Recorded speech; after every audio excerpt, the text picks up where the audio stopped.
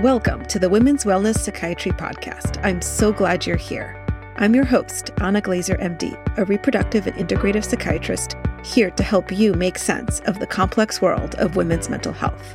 If your goal is to improve your emotional well-being, find fulfillment, and feel like your best self, you're in the right place. Welcome, my listener friends. In this episode, we're going to discuss the relationship between mood and hormonal contraception. This is really relevant because, according to the CDC, as of 2018, 65% of women 15 to 49 are currently using contraception in the US. About 80% have used the pill at some point in their reproductive life, and there's about 100 million users worldwide. And I think many of us know the many uses for hormonal contraception. Of course, there's pregnancy prevention, but then it can also be used to manage menstrual symptoms like bleeding or pain. It can also be used to manage perimenopausal symptoms and to manage premenstrual symptoms, including mental health symptoms. I think a lot of us are familiar with the fact that there's potentially side effects with hormonal contraception, such as an impact on libido or weight. But did you know it could also be impacting your mental health? That's what I really want to focus on today. It makes sense that hormonal contraception would have an impact on mood. There are estrogen receptors throughout the brain, in the hypothalamus, the amygdala, the prefrontal cortex, just to name a few.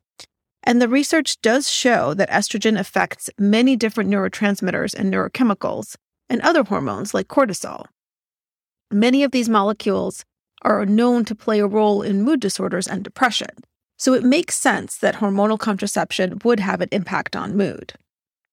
Now, when research is done on hormonal contraception and mental health, generally the focus is on oral medications, what we commonly refer to as the pill. Most of those are a combination of low-dose estrogen and progesterone that's taken daily. There's actually also a progesterone mini pill option, and that's something that's not uncommonly prescribed in the postpartum period or for women who are breastfeeding. And there's different doses of estrogen and different types of progestins in the various pills. But despite how common these medications are, remember 100 million users worldwide, comparatively speaking, there's actually little research, and even less on the impact of non-pill hormonal contraceptives. And there's a few of those. So you may be familiar with, for example, implants with a long-acting progestin like Nexplanon, or the insertable ring like NuvaRing, or certain kinds of IUDs, excluding the copper one, which doesn't have hormone. There's several others that do have low doses of progesterone in them. And I think it's helpful to know that there's really individual impact of many of these medications. So, for example, with Nexplanon, I had one patient where within 2 weeks of having the Nexplanon implanted, she had pretty significant onset of depression and irritability, and she actually contacted me for an urgent appointment to try to figure out what was going on from a mental health perspective, and we were able to figure out that it was related to the implanted hormonal contraceptive. And then on the other hand, I have another patient who's been on this for many years without an impact on mood. And interestingly, both women have a history of depression. So it's a very individual kind of response. And I've had the same experience with patients on other types of hormonal contraceptives. So for example, the IUD. I've had a lot of patients choose the IUD and really have no significant impact on mood. But then on the other hand, I've had several who do. And I think that's sometimes hard to know for many patients because the theory is it's a localized form of progesterone because it's just around the IUD. However, there can be these kinds of systemic effects.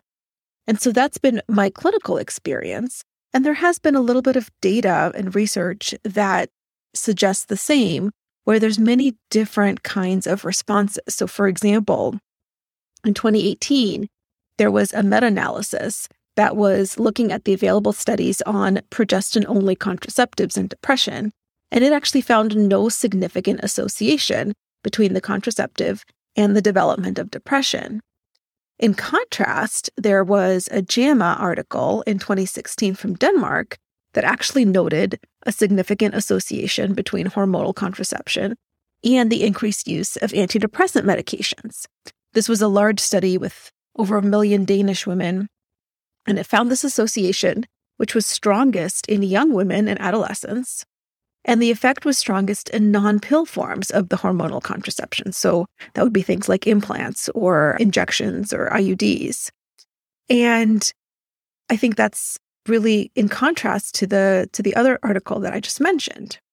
And then we have the data on PMDD, premenstrual dysphoric disorder, which shows hormonal contraception as a primary treatment option.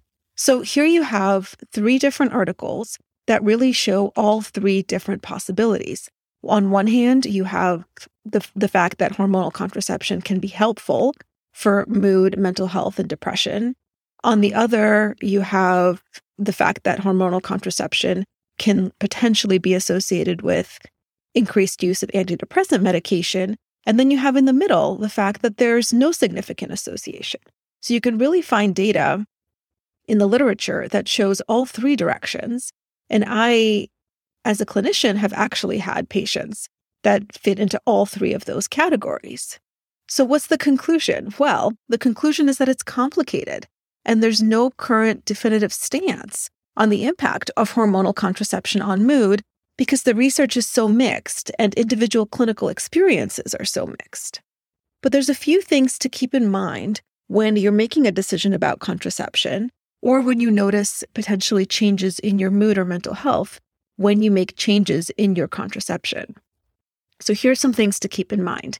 Number 1, thinking about whether or not you have a personal history of depression or a family history of depression.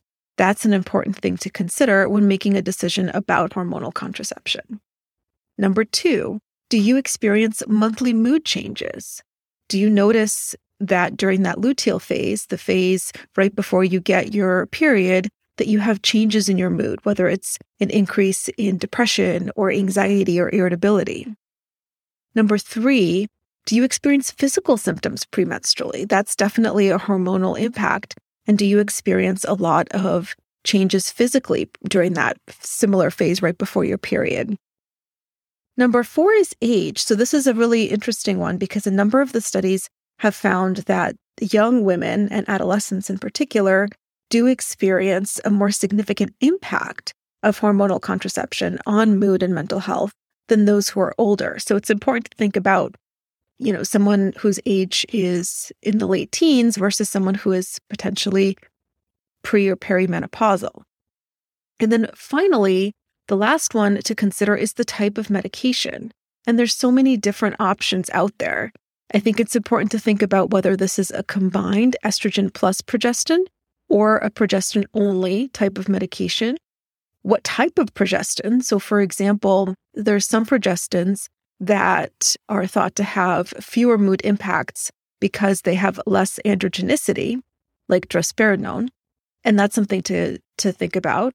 And then is it steady dosing versus triphasic dosing? That's another difference between the various oral contraceptives.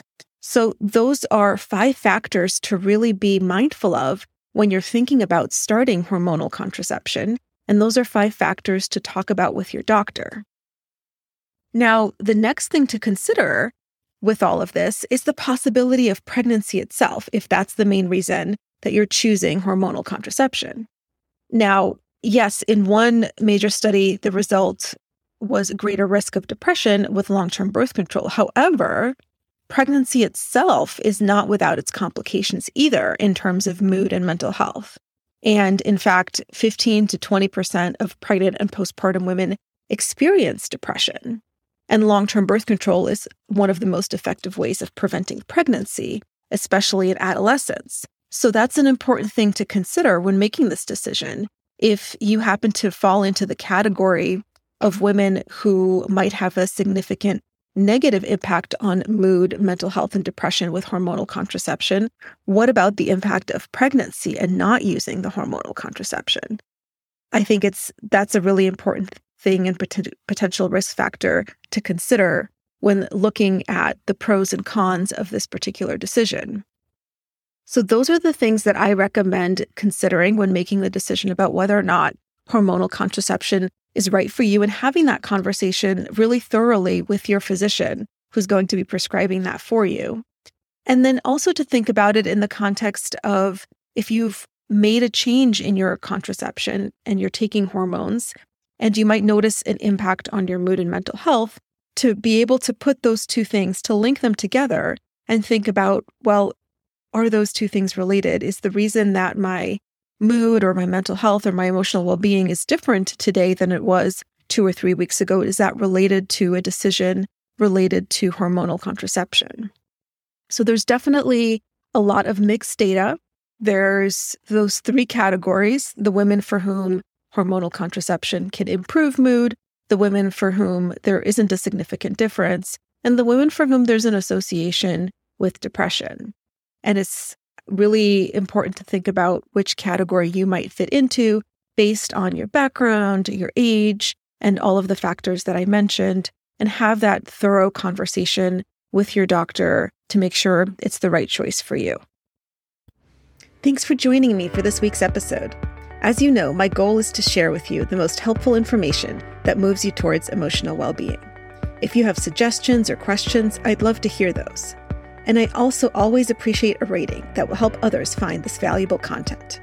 I'm looking forward to connecting with you again next week.